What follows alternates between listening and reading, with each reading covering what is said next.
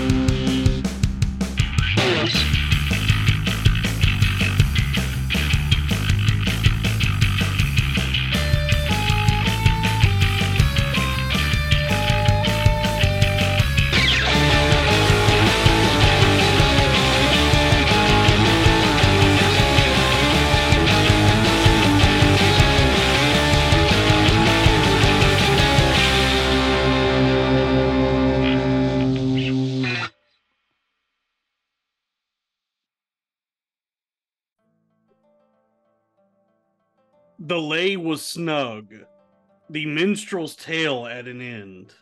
Merry noise arose once more, loud and clear, the sound of revelry upon the seats. The cupbearers gave out wine from vessels wondrous wrought.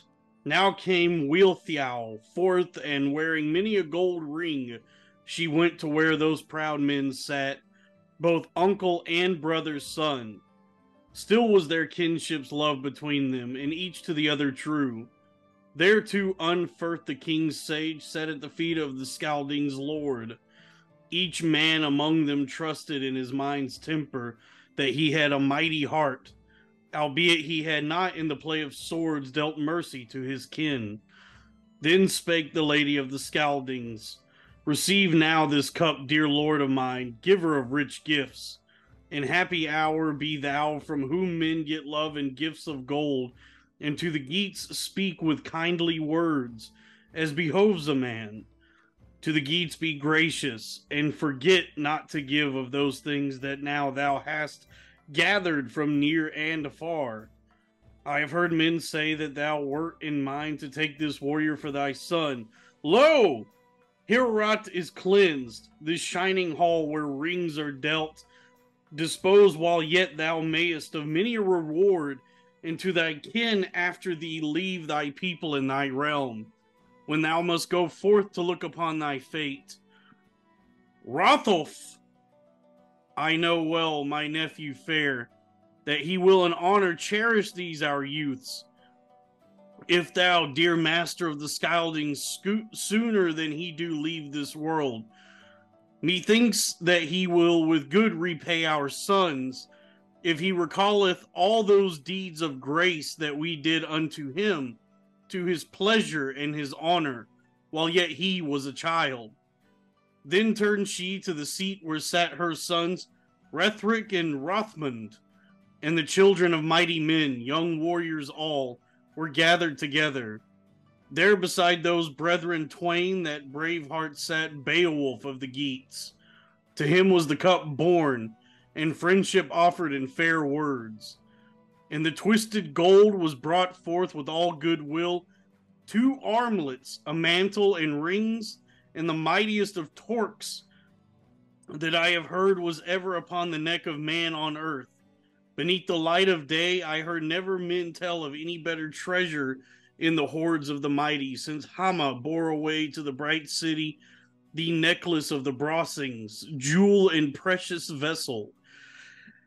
He fled from the ensnaring hate of Irminric, and chose the counsels of the eternal faith. This circlet, Higelac, king of the Geats, of the blood of Swerting, had with him on that last day when beneath his standard he defended his treasures and fought for the spoil of battle. Fate took him, for that he in his pride had challenged his own ruin, and the enmity of the Frisian folk. This fair thing of precious stones he bore now over the bowl of the seas, a king in his might. Beneath his shield he fell. Thus into the grasp of the Frank came now the life of the king. The armor upon his breast, and that necklet too. And warriors, albeit of less prowess in arms, there stripped the slain when the blows of battle were done. The people of the Geats were left upon the field of slain. The hall was filled with clamor. These words did Wealhtheow utter before all that host she spake. Have and use well to thy good this precious thing, Beowulf, young and dear, and for thine own joy take this mantle, a thing treasured among this people, and prosper well. Show forth thyself in valor, and to these my sons be thou gracious in thy counsels, for that my heart will remember to reward thee. Thou hast achieved that far and near all the ages long shall men esteem thee, as wide as the sea encircleth the windy walls of the land. Be thou blessed, O Prince, while thy life endures, a wealth of precious things. I wish thee with good heart. Be thou to my sons kindly in deeds, possessing days of mirth. In this place is each good man to his fellow true, friendly in heart, loyal unto his liege lord, of one mind the servants of the king, the people all ready to his will, his warriors filled with wine. Do thou as I bid. She went then to her seat. There was the very choice of banquets. There men drank their wine. Fate they knew not, grim, appointed of old, as it had gone already forth for many of those good men, so soon as evening came, and Hrothgar the mighty departed to his lodging and to his couch. The hall was guarded by a host of men uncounted, even as it was oft before. They stripped the benches of wooden board, and all along the hall were beds and pillows spread. Over those who had there drunk the ale fate hung now nigh at hand, as they laid them upon their couches on the floor. At their heads they set their warlike shields, targes fashioned of wood and blazoned bright. There upon each bench was plain to see above each knight the helm that he had borne aloft in battle, and his coat of ringed mail, his spear valiant in the press of war. Their manner was it that seldom were they unprepared for the onslaught, be it at home or amid the host, or in either case, even at all such times as upon their liege lord need should come. A worthy company was that. Now they sank into sleep. One there was who paid grievously for his rest that eve, even as full oft had befallen them in time when Grendel had dwelt in that golden hall and wrought evil there, even until his end came in death after his deeds of wrong. Plain was it made and published abroad among men that an avenger to succeed their foe lived yet long while after that woeful strife. Grendel's mother, ogress, fierce destroyer in the form of woman, misery was in her heart, she who must abide in the dreadful waters and the cold streams, since Cain with the sword became the slayer of his only brother, his kinsman by his father's blood. Thereafter he departed an outlaw branded with murder, shunning the mirth of men, abiding in the wilderness.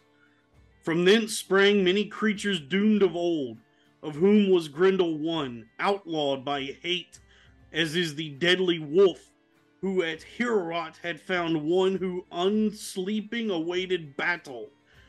There had the fierce slayer seized upon him, but he remembered the night of his valor, that gift which God had bounteously bestowed upon him, and he trusted in the one God for mercy, for succor, and for aid. Therewith did he vanish that fiend and brought low the creature of hell. Wherefore that enemy of man departed humbled, robbed of his triumph, to look upon his house of death. And now once more his mother, grim-hearted, ravenous, was minded to go upon a journey full of woe to avenge the slaying of her son. Now was she come to Heorot, where the ring-dane slept along the hall. There suddenly now old ills returned upon those knights, when into their midst crept Grendel's mother. Less indeed was the terror, even by so much as is the might of women, the terror of a woman in battle compared with armed man, when the sword with wire-bound hilt, hammer forged, its blade stained with dripping blood, trusty of edge, cleaves the opposing boar-crest high upon the helm. Lo! In the hall along the benches, stout-edged swords were drawn. Many a tall shield was gripped in hand and held aloft. Of his helm no man bethought him, nor of long corslet when that horror came upon him. She was in haste. Out and away she would be gone for the saving of her life, now that she was discovered. Swift and close had she clutched one of those noble knights as she departed to the fen. He was unto Hrothgar of all his men of might, holding high place in his court, the one most dear, the two seas between. Proudly had he borne his shield in battle, whom now she rent upon his bed. A man established in renown. Not there was Beowulf, but to that glorious Geatish knight had other lodging been assigned after the giving of gifts. Clamor arose in Heorot. Under the covering dark, she took the arm she knew so well. Grief was renewed and was come again to those dwelling places. An evil barter was that, wherein they must on either side exchange the lives of men beloved. Now was that king aged in wisdom, warrior gray of hair, in mournful mood, knowing that his princely servant lived no more, and that most beloved of his men was dead. Swiftly was Beowulf, that warrior whom victory had blessed, summoned to the king's chamber. With the break of day he went, a noble champion with his good men about him, himself and his companions, to where that wise king abode, pondering whether haply the Almighty God will ever after these grievous tidings bring some betterment to pass. Now strode across the floor that man well tried in arms. Amid his retinue the timbers of the hall echoed, and there he addressed in speech the wise lord of the friends of Ing, asking if he had known response according to his desire. Hrothgar made answer, the guardian of the Scyldings, "Ask not for news of happy hours. Sorrow is come anew upon the people of the Danes. Dead is Aesir, the elder brother of Irminloth. My counsels were his, and his wisdom mine. At my right hand he stood when on fatal field we fended our lives, as the ranks clashed in battle and the boar crests rang. Such should a good man be, of noble birth, long tried in deeds, even as was Aesir. In Heorot has death come upon him at the hands of a wandering murderous thing. I know not whither she hath turned her backward steps, as dreadfully she gloats over her prey, exulting in her belly's fill. That deed of war she hath avenged, that last night thou didst slay in violent wise Grendel with thy gripings hard, for that he too long had menaced and destroyed my folk. He fell in battle, forfeiting his life, and now another hath come, a mighty doer of cruel wrong. She purposed to avenge her kin, and indeed hath carried far the feud, as may well seem to many a knight who mourns in his heart for him that gave him bounty, a heart-piercing grief and bitter. Now lieth still that hand that aforetime availed to accomplish for you, O knights, all things of your desire. This have I heard dwellers in the land, lieges of mine, vassals in their halls, recount, telling how they saw two such mighty stalkers of the outer places, who kept the moors alien creatures. Of these was one, in so far as they might clear discern, a shape as of a woman, the other miscreated thing in man's form trod the ways of exile, albeit he was greater than any other human thing. Him in days of old the dwellers on earth named Grendel. Of a father they knew not, nor whether any such was ever before begotten for him among the demons of the dark. In a hidden land they dwell upon highlands wolf-haunted and windy cliffs, and the perilous passes of the fens, where the mountain stream goes down beneath the shadows of the cliffs, a river beneath the earth. It is not far hence in measurement of miles that mere lies, over which there hang rimy thickets, and a wood clinging by its roots overshadows the water. There may each night be seen a wonder grim fire upon the flood. There lives not of the children of men one so wise that he should know the depth of it. Even though, harried by the hounds, the ranger of the heath, the heart strong in his horns, may seek that wood being hunted from afar. Sooner will he yield his life and breath upon the shore than he will enter to hide his head therein. No pleasant place is that. Thence doth the tumult of the waves arise darkly to the clouds, when wind arouses tempests foul until the airs are murky and the heavens weep. Now once more doth hope of help depend on thee alone. The abode as yet thou knowest not, nor the perilous place where thou canst find that creature stained with sin. Seek it if thou durst. For that assault I will with riches reward thee, with old and precious things, even as I did ere now, yea, with twisted gold, if thou comest safe away. Beowulf made answer, the son of Ecgtheow, grieve not, O wise one. Better it is for every man that he should avenge his friend than he should much lament. To each one of us shall come in time the end of life in the world. Let him who may earn glory ere his death.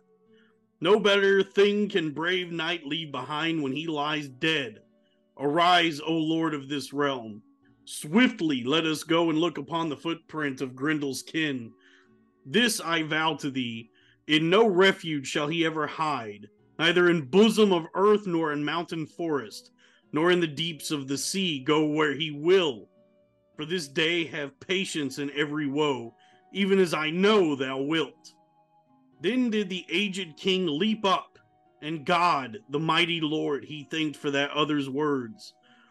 Now a horse was bridled for Hrothgar, a steed with plaited mane, and forth the wise prince went in seemly array. Forth went the company of his warriors bearing shields. Far over the paths, across the wolds, the print of her feet. Her course over the lands was plain to see, as straight on she strode over the darkling moor, bearing the best of knights who by Hrothgar's side had ruled his house, a lifeless corse.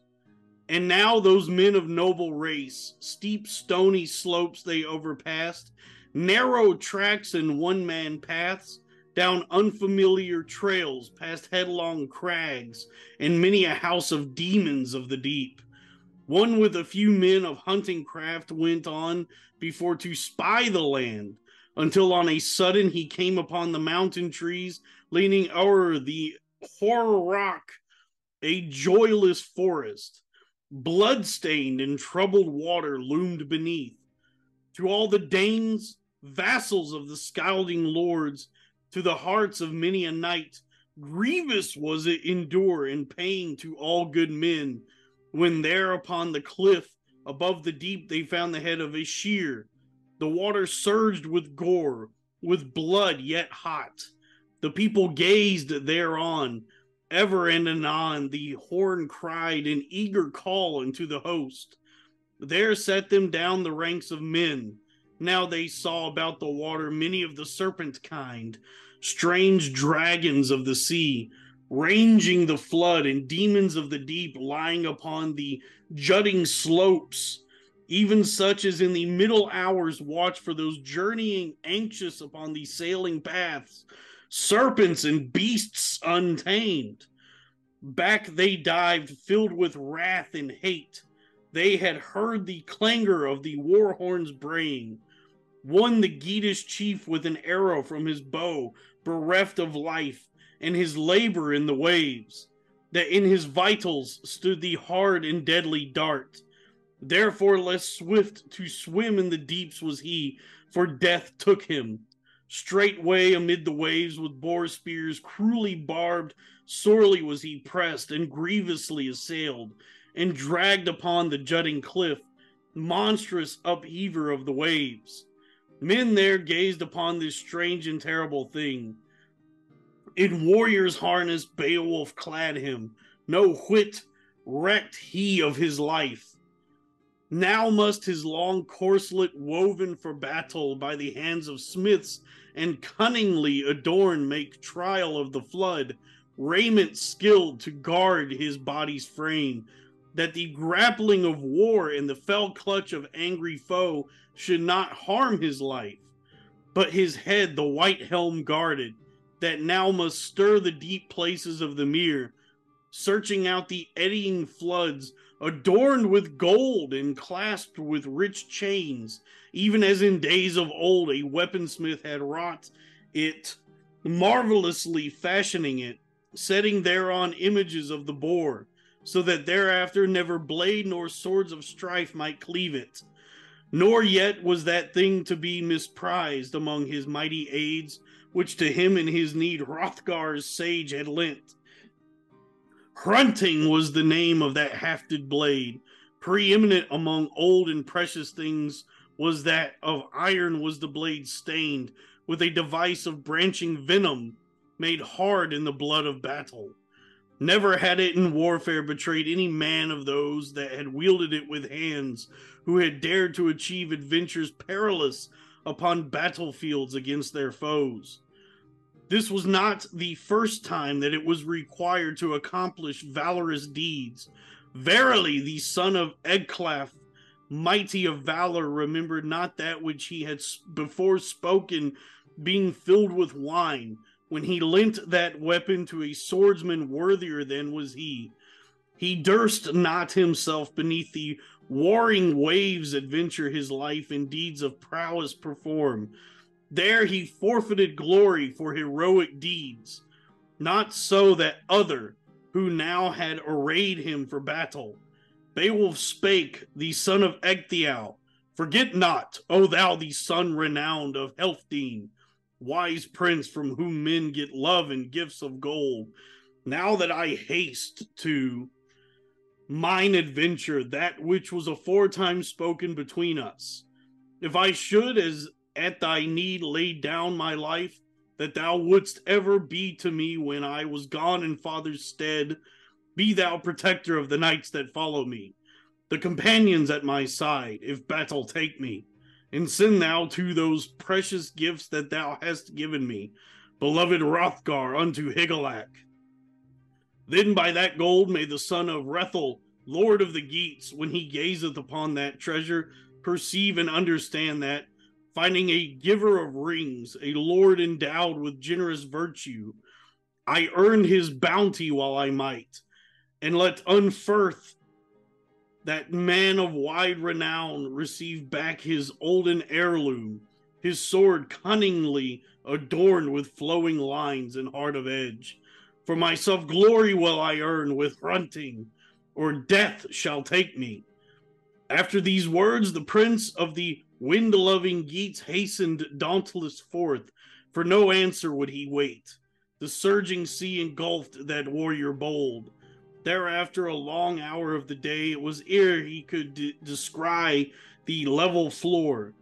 Straightway that creature that with cruel lust, ravenous and grim, had 100 seasons held the watery realm, perceived that there from on high some man was come to espy the dwelling of inhuman things.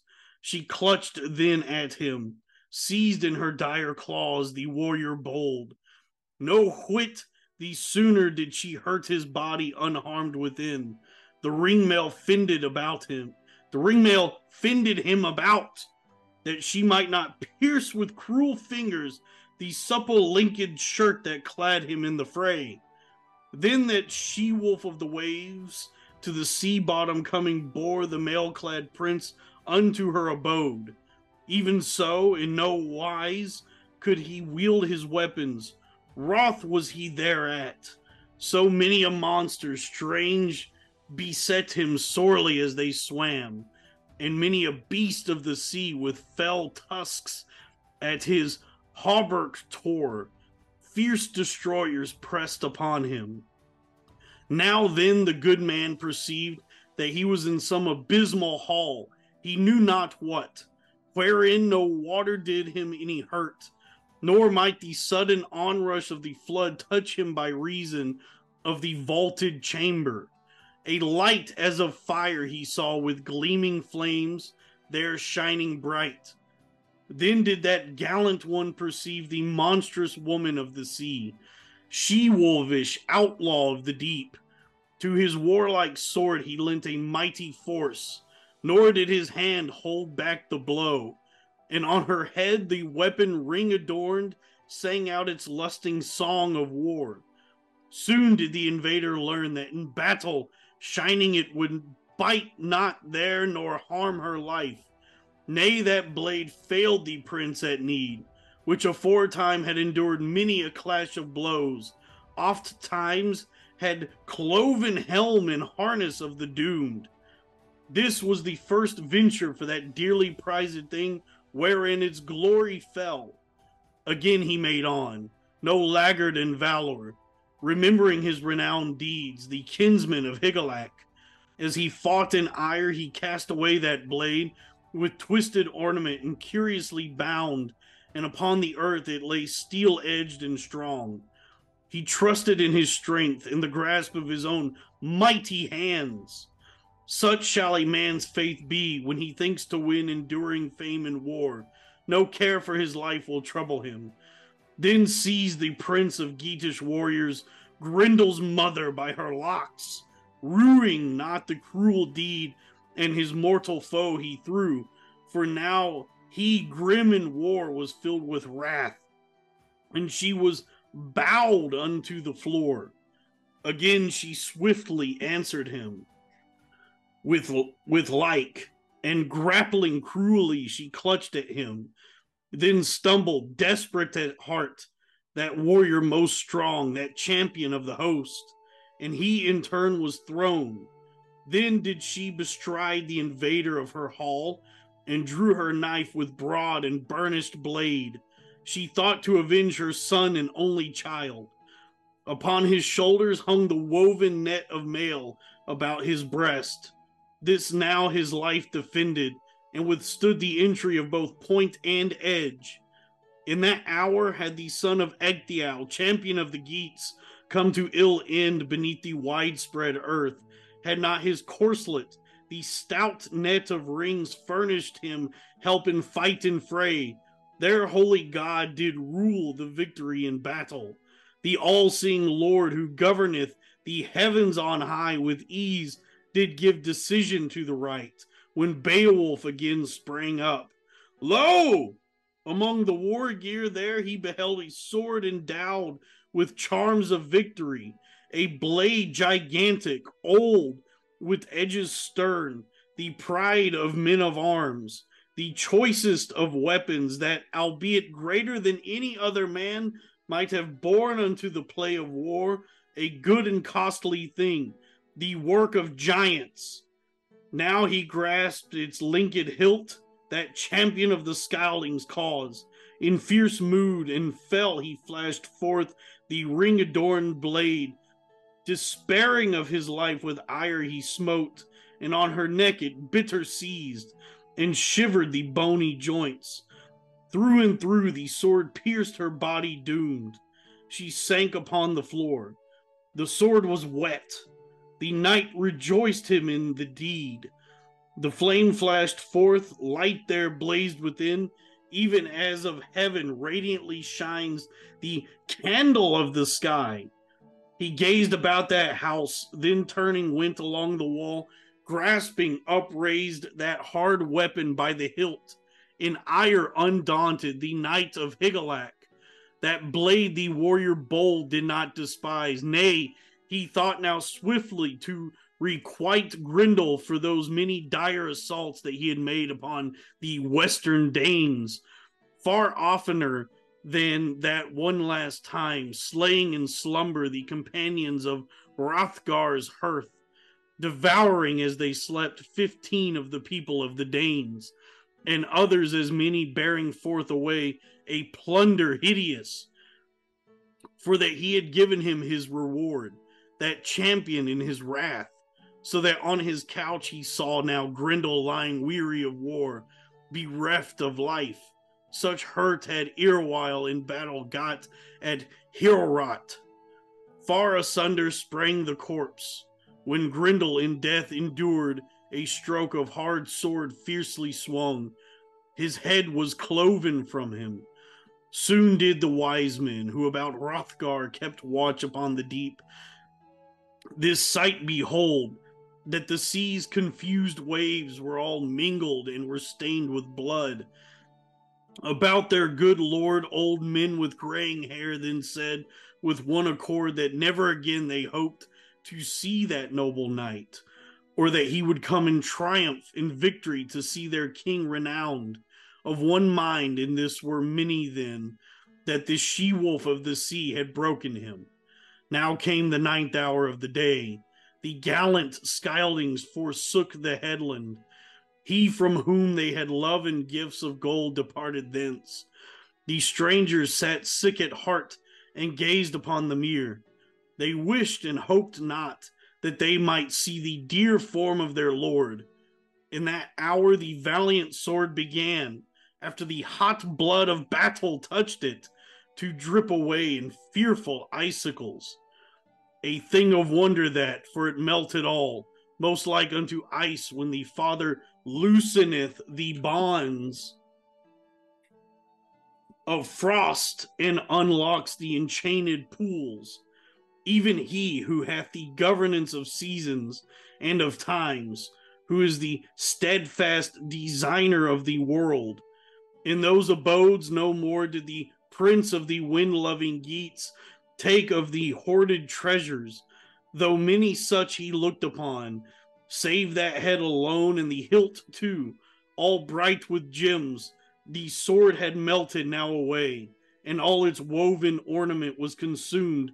So hot that blood, so venomous was that alien creature that there had perished in the hall. Soon was he swimming swift, who had erewhile lived to see his enemies fall in war. Updived he through the water, the confused waves, those regions vast, all were purged, now that the alien creature had given up the days of life and this swift passing world. Lo! To the land came swimming, dauntless of heart, the chieftain of seafaring men, rejoicing in the plunder of the sea and the huge burden of the things he bore. Then the proud company of his knights went forth to meet him, giving thanks to God, welcoming their prince with joy, that they might look upon him there unharmed. Swiftly then were loosed the helm and corslet from that valiant one. The waters of the lake lay dark and still beneath the clouds stained with deadly gore. Thence in heart rejoicing they measured with their marching feet the way across the land. The road well-known royal-hearted men from that cliff beside the deep, they bore the head, a weary task for each of those most brave. 4 must on a spear shaft there with labor grievous carry to the golden hall the head of Grendel, until anon they came striding thither, gallant, eager in arms, those 14 Geats, their liege lord with them, proudly among his company, trod the level ways about the hall of mead. Now in came striding that prince of knights, daring in deeds, honored with men's praise, a mighty man of valor, greeting Hrothgar. Now Grendel's head by its locks was borne upon the hall's floor, where men were drinking, hideous in the sight of men, and of the lady in their midst, a marvelous thing to look upon with eyes. Men gazed thereon. Oh my God. Welcome to Lost in the Maze number 16, the solo show only on the Billionaire Podcast Network. Ka-ching, bing, bing, bing, bing, bing, dee, dee, dee, fill her up. That was Beowulf versus 951 through 1382. Let me see, 1380, 381, 382. Yeah, verses 951 through verses 1382. I was going to maybe try finishing this week, and having read that just now, that was a lot to take in, and that was difficult to read. This is a poem that is it's a poetic poem that, you know, you got to hit the words right, you got to get the flow, the pentameter, and it's difficult to read out loud that way. And I think, you know, hey, look, I think I'm doing a good job here. Like, if I'm being honest, I think I'm having not read this in years and just picking it up and starting to read. I think I'm doing it. I'm stumbling at some parts. I'm having trouble pronouncing some things, but I feel like, you know, I'm being very dramatic. I'm being very rhythmic, very poetic, and I'm taking it seriously. Okay, I'm letting the story flow through me, and reading it with the theatrics and flair, as one might have in those days when stories were passed down oratorily, as stories were once disseminated before everyone could read or had access to movable printed type. Reading being a recent revelation in how we disseminate and consume information. But that, you know, the first section of the story that I read last week was, you know, the introduction to everybody, the Danes, the Geats, Beowulf and his knights, Hrothgar, all that stuff, and then the Grendel's assault on Heorot, and then Beowulf wounding Grendel, cutting his arm off. And then that is that section is the tale of Beowulf gathering the Geats, his knights, with him, and then they travel the water to go to where Grendel's mom is. Now Grendel's mom is upset, and she has laid an assault on Heorot and slain some folks. And so now Beowulf and his knights travel the waters to go to her hall and fight her. And it seems that she has some otherworldly supernatural strength or something that renders Beowulf's magnificent sword. What was the name of the sword? The sword had a cool name. Something. I can't even. I just read it and I can't even remember. What was the name of that sword? Raytheon. Yeah, Beowulf's sword, Raytheon. Hrunting. Yeah, the sword Hrunting. Yeah, she renders the sword useless and so Beowulf has to throw hands with Grendel's mom. Um, and I like this part of the book. It's a tale of man versus nature.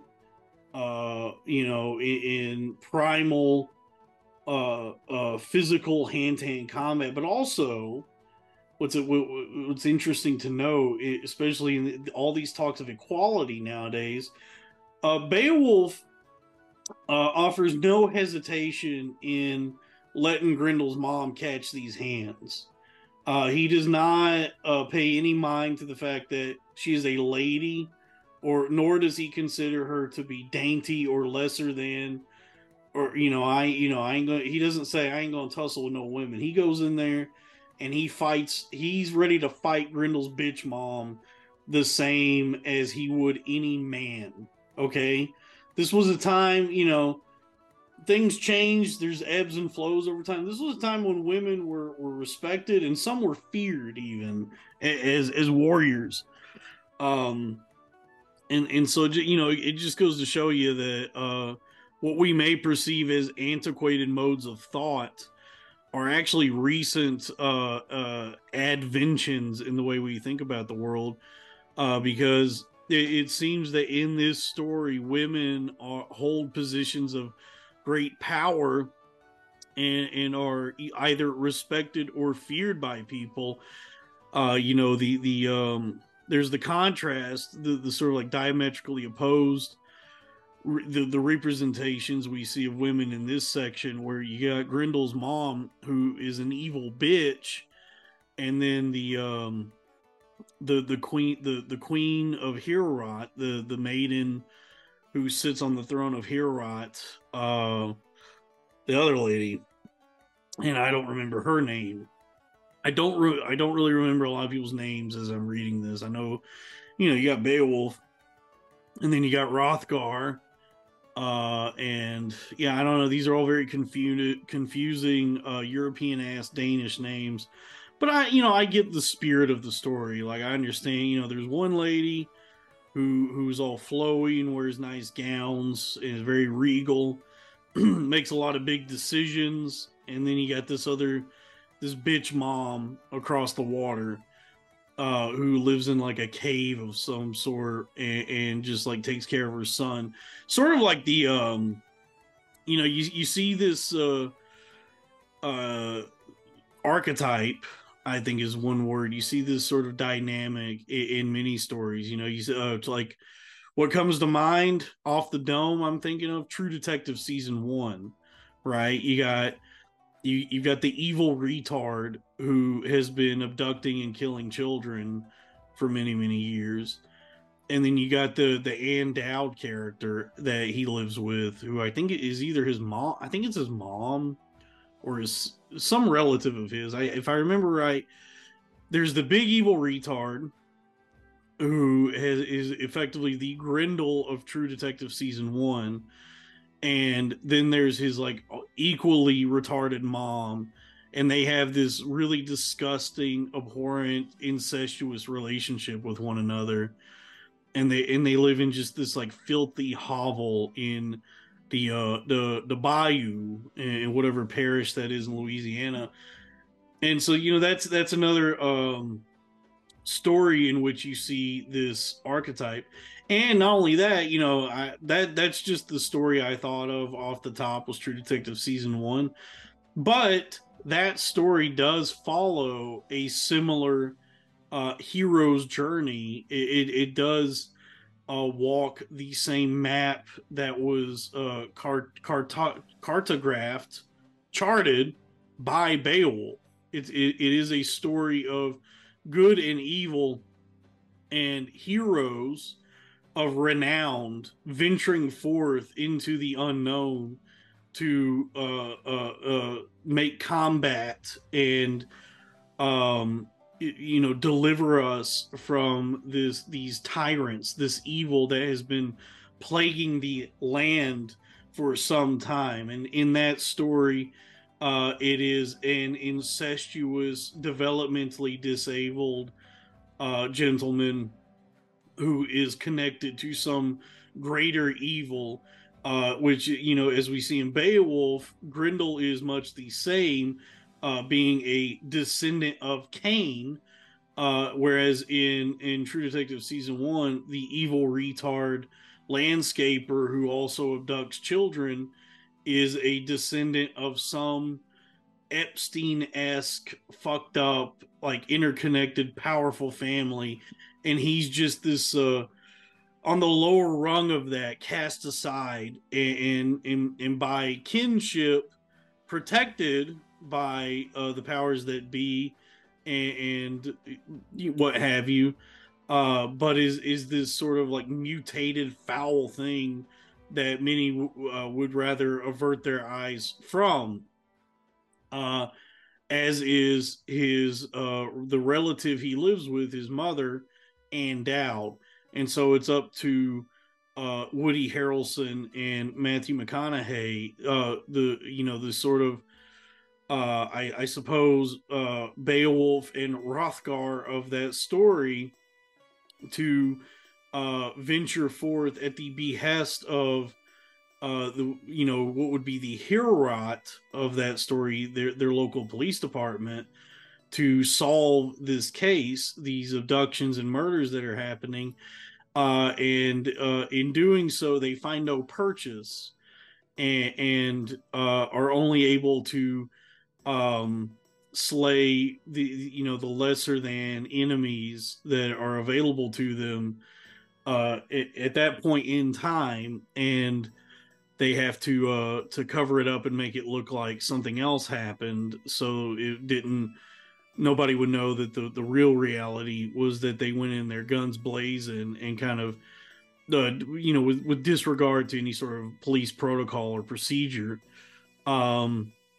But as far as the hero's journey goes in that story, many years later, it's time to dust off all the detective, the police, the swords, as it were, their guns and equipment, armaments and raiments, and go looking for their Grendel again, and Grendel's mother.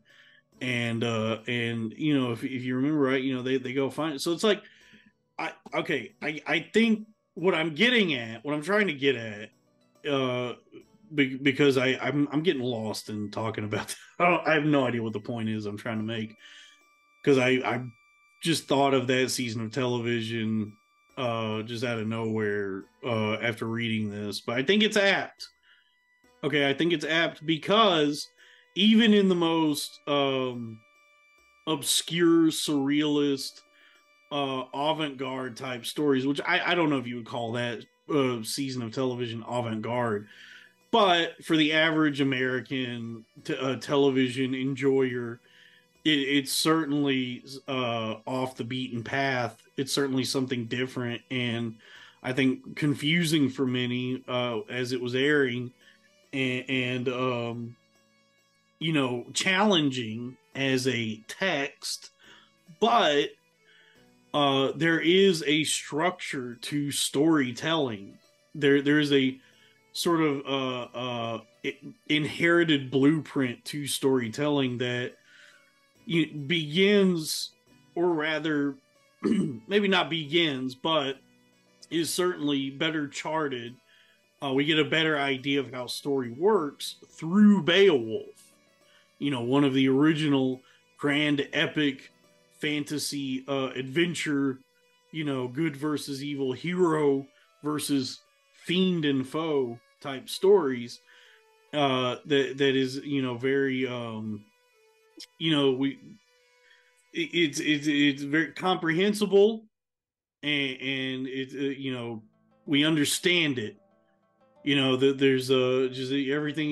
We understand that. We understand guys in big, bright, shining armor and chainmail and swords and shields fighting monsters, and then with a story like that, True Detective, it's like you're bouncing back and forth between timelines. There's these gray areas that all the characters exist in. There's the moral ambiguity. It's like there's good and evil, but then everybody exist in between those two, on that spectrum. They exist somewhere within it. If you have a mind about you, if you're closer to the good side or have your some sort of moral compass, you're always in dealing with this sort of internal battle, this battle within yourself against your own, you know, you have this like battle of good and evil within yourself that you're dealing with, that and making some attempt to remain on the path that is true. um but at the end of the day, you watch that show, and if you were to strip away all of the obfuscations and just literary devices that are used in movie magic, Hollywood magic that's in it, all this stuff. What do you have? Well, I mean, what do you have with that at the end of the day? You got two warriors, two knights, a couple of cops who are looking for the evil that's out there, looking to slay this evil beast, this descendant of Cain. Because what is a descendant of Cain if not a murderer? Cain being the first murderer. So I think I think that's why I am interested in this story, Beowulf, and that's why I'm interested in I think storytelling. Though it may be subjective, it may be an art form, and there is a abstract quality to it. There's this sort of ethereal quality to creating a story out of nothing, to just sit there with your thoughts and think of something cool to write down. There's a structure to it. There's something in us that we discover. There's in the way we are and interact with the world and perceive it. There's just something there by which we extracted what stories were and are going to be. And so at the heart of every story, you will find some elements. You'll find the ingredients that exist within these early texts that sort of like set the set the template for what storytelling is. There's always going to be like conflict, this struggle between man and either I mean, they teach you this in elementary school when you take your first English classes, where they say it's like man versus nature, man versus man, man versus himself. Boom, right there. That's the bare bone. That's a skeleton of storytelling right there. You pick one of those, you got you a story. You got you a story cooking in the oven. If you pick, or you can pick multiple. You can mix them up, whatever you want to do. But there's definitely, like, as there is a DNA within all of us. There's this coding, this story that inhabits our own like cellular structure that tells our bodies like how to operate. I think there's a DNA within the story itself that and I think that I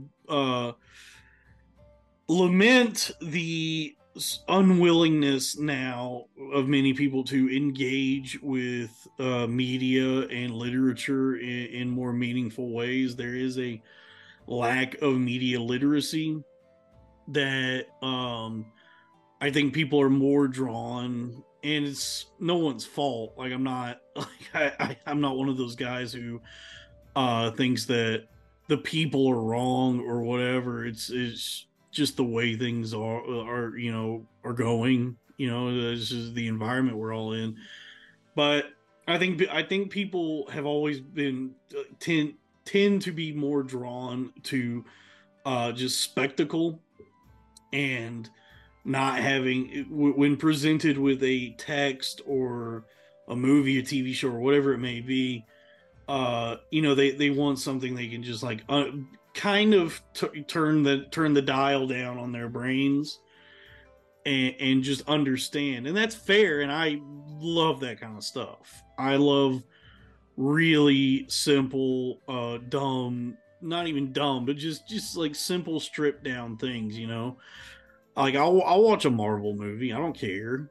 They're all kind of the same thing, and there's nothing at stake. And I'm not doing a lot of thinking during a Marvel movie, but there's no ambiguity. There's certainly no moral gray areas. It's just a very simple, story structure where it's like, well, here's the good guy, here's the bad guy, and don't worry, the good guy is definitely going to win because his name is in the title of the movie. So, more often than not, if the name of the protagonist is in the title of the movie, they probably will come out on top. Sometimes that's not the case, but I would venture a guess that if you're going to go see a movie called Spider-Man, Spider-Man probably wins. But with other pieces of media that are out there that require more focus and engagement, that may be a little more challenging. It seems like people are unwilling to engage with them, and they use these words like, "Oh, this is random," or "This is confusing," or "This is surreal," or "abstract," or whatever it is. But I would argue that even though whomever is creating these things, um, as they're putting their own little artistic twist on this thing they're making, that the DNA of that story is this. It's the same DNA as any story. That if you strip away all of the artistic, the artistic liberties they're taking, and literary devices they're using, and all that kind of stuff, at the heart of that story, and the same is at the heart of a Marvel movie, like whatever the thing is, it's the same DNA, and it goes back to, you could trade, if you got into like an Assassin's Creed, whatever the Assassin's Creed machine is, to go back to when the original stories were being made. Like if you got, what I mean, you could trace like everything that's being created now all the way back to Beowulf, and the Epic of Gilgamesh, and the books of the Bible, the books of the Quran, like all these things, all share a DNA, some sort of inheritance within them. So whether it's whether it's Beowulf, or True Detective season 1, or Spider-Man No Way Home, which I did not really care for, or Spider-Man the Spider-Verse movies, which I also don't care about. I guess they're fun, but I think people are just really annoying about them. I guess the animation looks cool, but I don't. I find the pluckiness of the protagonist Miles Morales to be grating. I don't care for that character that much, and it's not because he's biracial. It's just because he's an annoying, precocious teenager, to which I have nothing in common, and I find him to be a much more grating figure than the nerdy, submissive Peter Parker as a teenager. I didn't, I don't. It's not endearing to me that, okay, so he's a cool black guy in New York who has friends, and he's dealing with all the same trappings of puberty as anyone. Like, he's kind of awkward, but he's extremely smart. He's going to get a bunch of scholarships. People seem to like him. Uh, he doesn't really get bullied. And he's got a cool uncle telling him how to get pussy. And then it's like, oh, and also he gets superpowers. Because, well, okay, well, so it's just the coolest guy of all time. Now it's like, what if you took a cool black guy with Spider-Man powers? There's nothing relatable or endearing about that to me. Whereas like with Peter Parker, like I feel like such an idiot trying to make this argument, like talk about this kind of thing, because you just end up sounding racist, which I guess is like the ploy on Marvel's part, where it's like, let's create the coolest black guy of all time, and then any criticism toward that, people can just immediately decry racism. It's like, no. Peter Parker as a teenager was a fucking dork who had no friends. He's getting no pussy. He's getting bullied. His life sucks. And then getting bit by this radioactive spider, it is the thing that turns it all. It turns everything around for him. Now he has a chance in the world, because were it not for that, he would probably go on to be a decent scientist and probably like do well in that field, but still get no pussy and get no respect and be a submissive little dweeb his whole life.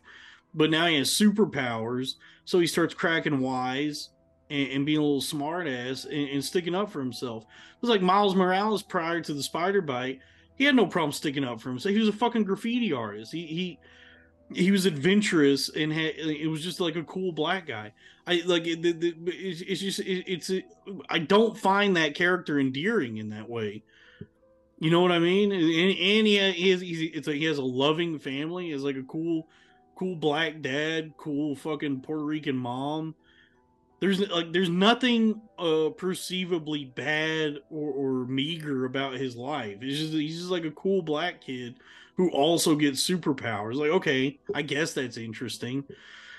But and beyond that, I just find all the characters in those movies annoying, and too very bubblegummy. Just too plucky and perky and whatever. It's for children anyway. I mean that's for children. Not like Beowulf is for fucking adults. I'll tell you that goddamn much. Yeah. It's ridiculous to me to sit here and like complain about children. I mean, they are literally cartoons, so I mean they're for children. I'm just looking at it from like a character stand, like what is this character? What's his development and all that? And it's like, well, I already can't relate to a cool black guy, and now I definitely can't relate to a cool black guy with superpowers. Um, who's really smart and also like good at art, good at graffiti, and like kind of good at music. It's like, what, the most well-rounded fucking person of all time also gets superpowers. I mean, good job. What a fucking dynamic character you've created. Anyway. The point being that those stories still have that have that DNA within them. They have that the sort of like innate ethereal cultural historic inherit they've inherited the DNA of storytelling, which is it's not like I think to contextualize story in this way, I think it it's a good I think it's a good way to think about it, because it provides a you know almost like an IKEA manual for if one wanted to try and write a story that if even as just like you don't have to have like the aspirations or ambitions to become the next Stephen King or whoever it may be. Even if it was just something you wanted to try on your own, you don't have to be the best at it. You don't have to necessarily know where it's going or what you're doing. But I think to understand that there is a blueprint for this, a formula that just exists within the like genetic code of story itself, that you can like learn. Like you can learn the sort of, you know, it like look at the manual and like piece this Borkin bed together, like that you got from IKEA. You do that with the same with the story. um it takes this very abstract ethereal concept, that being creation and storytelling and writing, and strips away all that frou-frou-ness that people get too hung up on.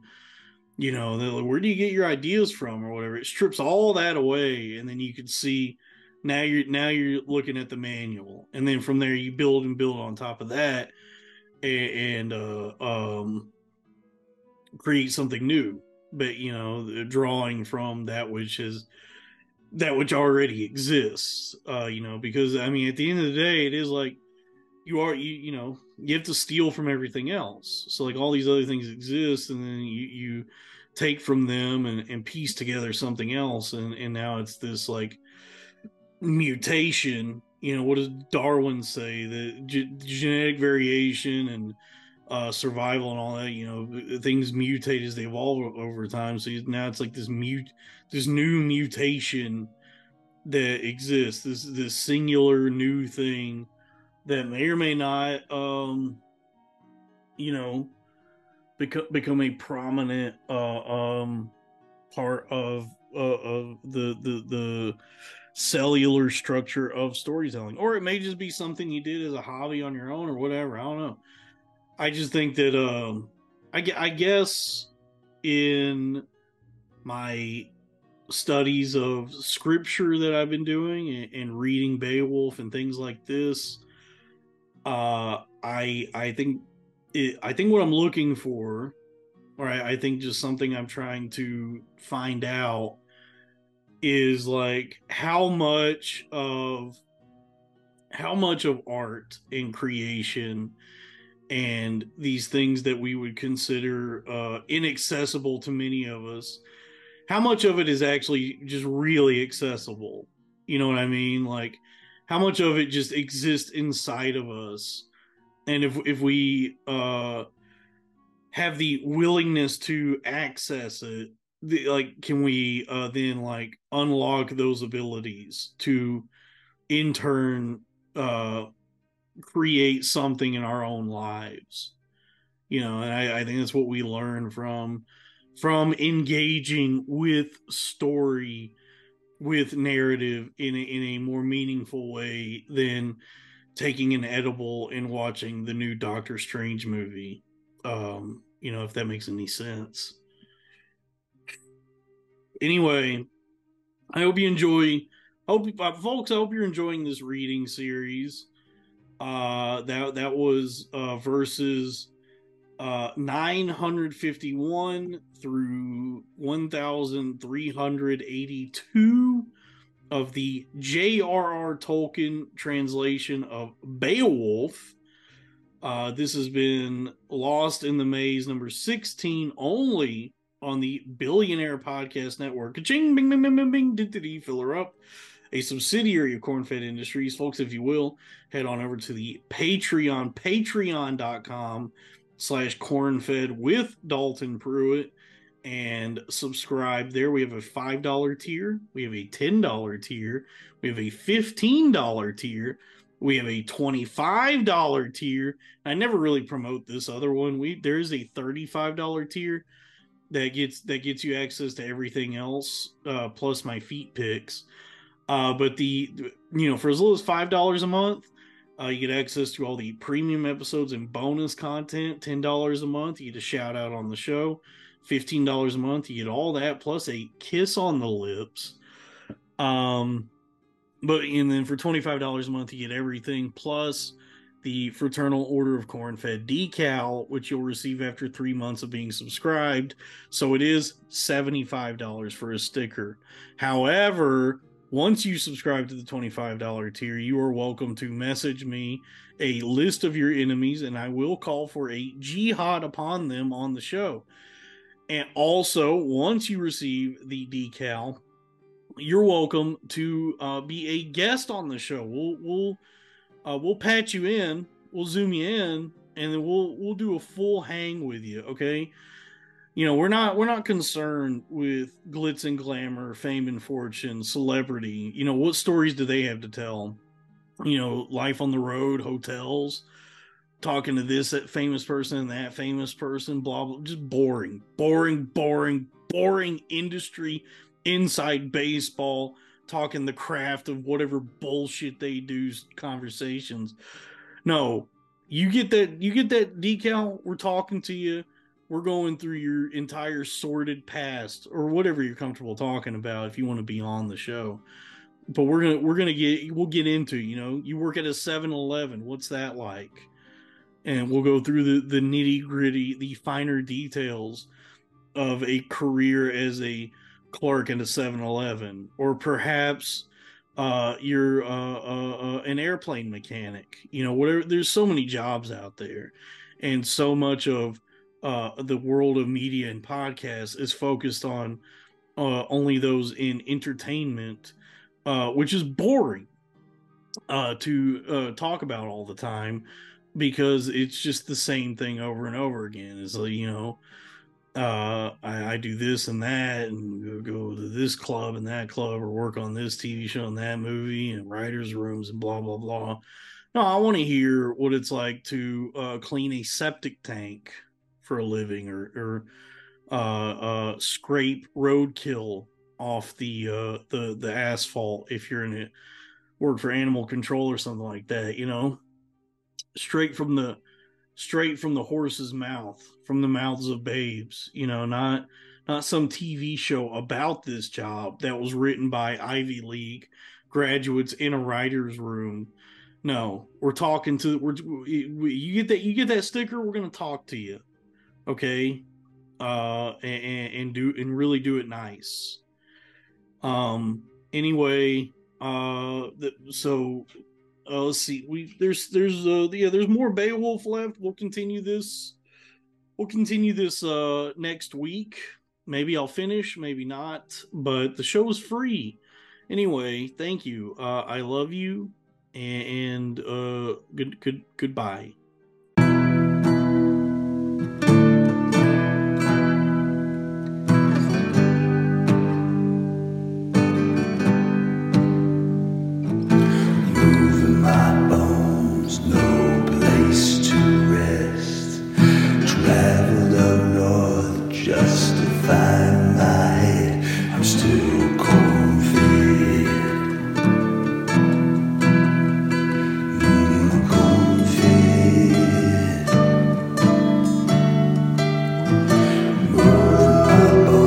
Slow.